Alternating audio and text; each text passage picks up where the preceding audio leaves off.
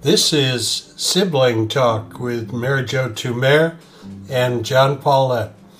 Commentary from a progressive point of view.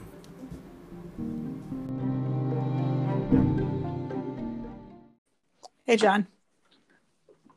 Hello, Mary. How are you? Good. How are you? Good. You can hear me just fine? I can hear you just fine. Good. You know, I'm thinking we want to talk about Joe Biden. Yeah, I saw. Who was just on Nicole. You saw him? I did. Mm-hmm. Okay. So, you ready? I'm ready. Okay. Take a deep breath so I have a space. And I am John Paulette. Mary Jo Tumer. Hello, Mary. Hello, John. Mary, it's almost impossible to pick on these days what we should be talking about, whether it's Governor Cuomo and everything he's doing there, whether it's the president.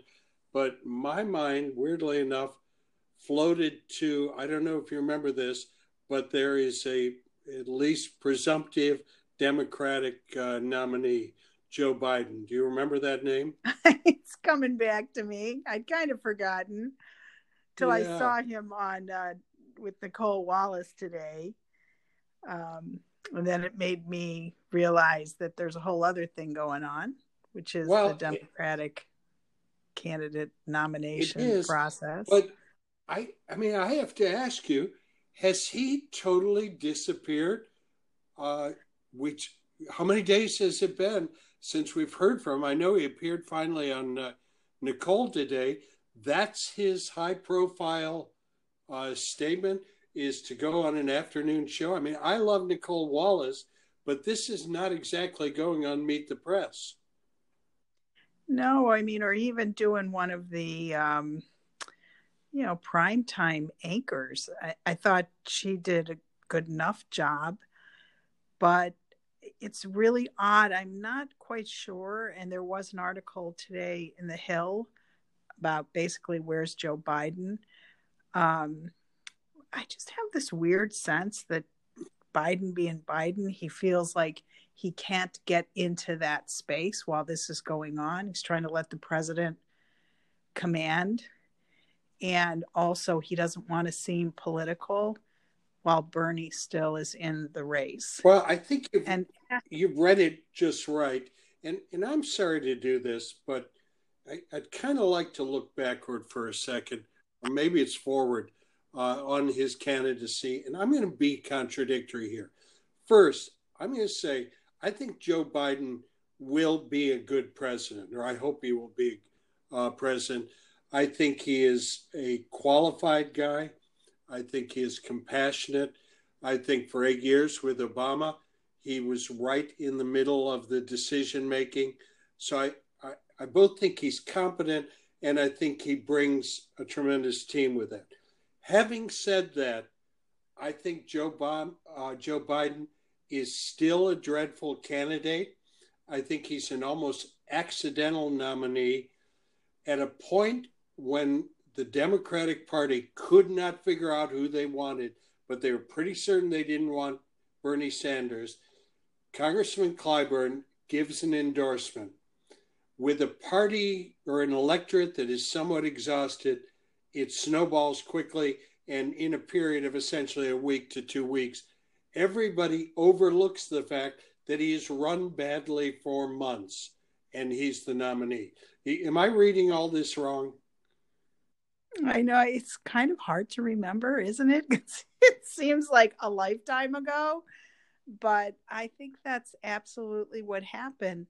But there was something when I was watching him today on Nicole Wallace, and he is just a terrible candidate, but he's such a good human that maybe he's exactly what we need. And he will bring the right people around him. I think people are pretty confident about that. If that's the case and he can put the right team together. And he's so empathetic. I mean, I don't know if you saw it, but at one point he almost started crying when he was thinking about people who were losing their loved ones. I know he's had a lot of loss in his life, but honestly, that was kind of awesome. Well, and two things really jumped out from that interview. First, I'm going to admit, and I like Nicolle Wallace. I think she does a great job, and she was kind of at her best there. But two things jumped out at me about him. First, the number of times that he got close to doing something very critical or jumping on somebody, and he stops. He says, "No, I shouldn't say that. I don't want to go there." The contrast between that and the man who occupies the White House right now could not be starker. The other thing that really jumped at me was his confession that he just is really trying to figure out this, as he would say, this whole social media thing. I know. I mean, seriously, and I'm not saying that as a criticism. It's a reality. He and many other people are having trouble figuring out how do we live in this age. Yeah, and I think that's why young people really struggle with him, because if the guy thinks you need to put a studio in your house as opposed to just Skyping, I think young people saying, who's going to be leading us? Mm-hmm. So all we can do is trust that he will have people around him that understand the era that we live in. And he then is really the guy in charge, the guy with the heart, and he hires the heads, because otherwise he's not up for the job. I did think that a couple times, like, wow, Joe, it is 2020 and, little kids and old people are both, figuring out how to have Zoom conferences, and they're on Twitter. This is not something that only young people are doing. So that's problematic, but I do agree with you. He's a terrible candidate, but he may be an accidental president because he's exactly what we need right now. And we may see a real reforming of the leadership of the executive branch. And bear me out here for a second. The government and the structure of the government has been so destroyed by Donald Trump that it is possible that we do some reformation. And I think it could be this. What if it began to emerge that we have one person who is head of state on the European and many other models, and they are somewhat above the fray, and they are grandfatherly, and other people, and I don't know what that means, whether it's a vice president, a speaker of the House, cabinet positions, but maybe that's what Joe Biden has to be, is head of state, while someone else is head of government. Right. I mean, he's the counterpoint to the unitary president, isn't he? Or the, Barr's idea that all the power rests in the presidency. I think people are starting to look at that and saying no.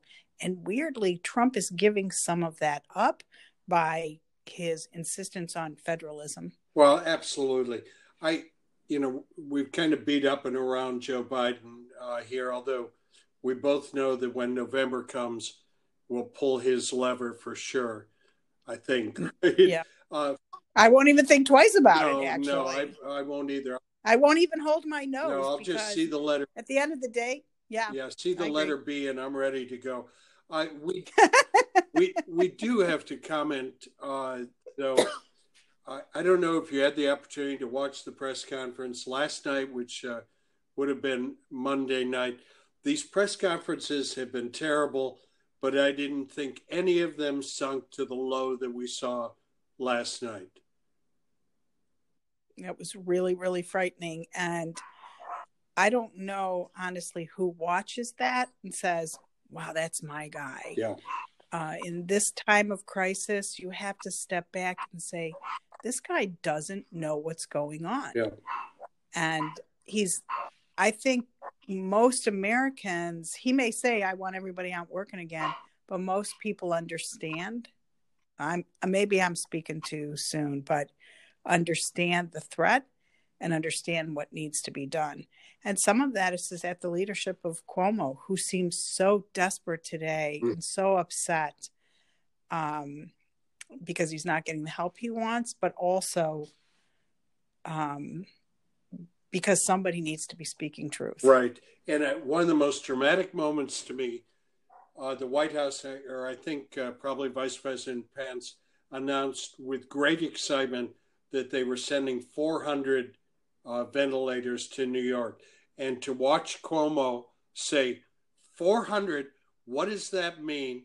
Are you going to tell the other 29,600 New Yorkers who died because you didn't send them, because you had 20 sitting in a warehouse, was an almost unwatchable moment. It was so dramatic. Cuomo was it was painful to watch. It really, really was. But I think for any of us, I'm not promoting Cuomo for president. That's not my point here. But I think for any of us, when we watch Trump night after night, and then we watch what actual executives like Mike DeWine, and I have to tell you, I was never much of a Mike DeWine fan. We watch him, we watch J.B. Pritzker, we watch Cuomo, we watch Gavin Newsom. We see the difference of what an executive is. Right. We're hungry for it. Absolutely. Well, our minutes always go way, way, way too quick. I don't think the president has a press conference tonight. I think he was tired of reporters, so he went and met with Fox instead. Yeah, he did a town hall. God bless him. Absolutely. He knows his people. Good.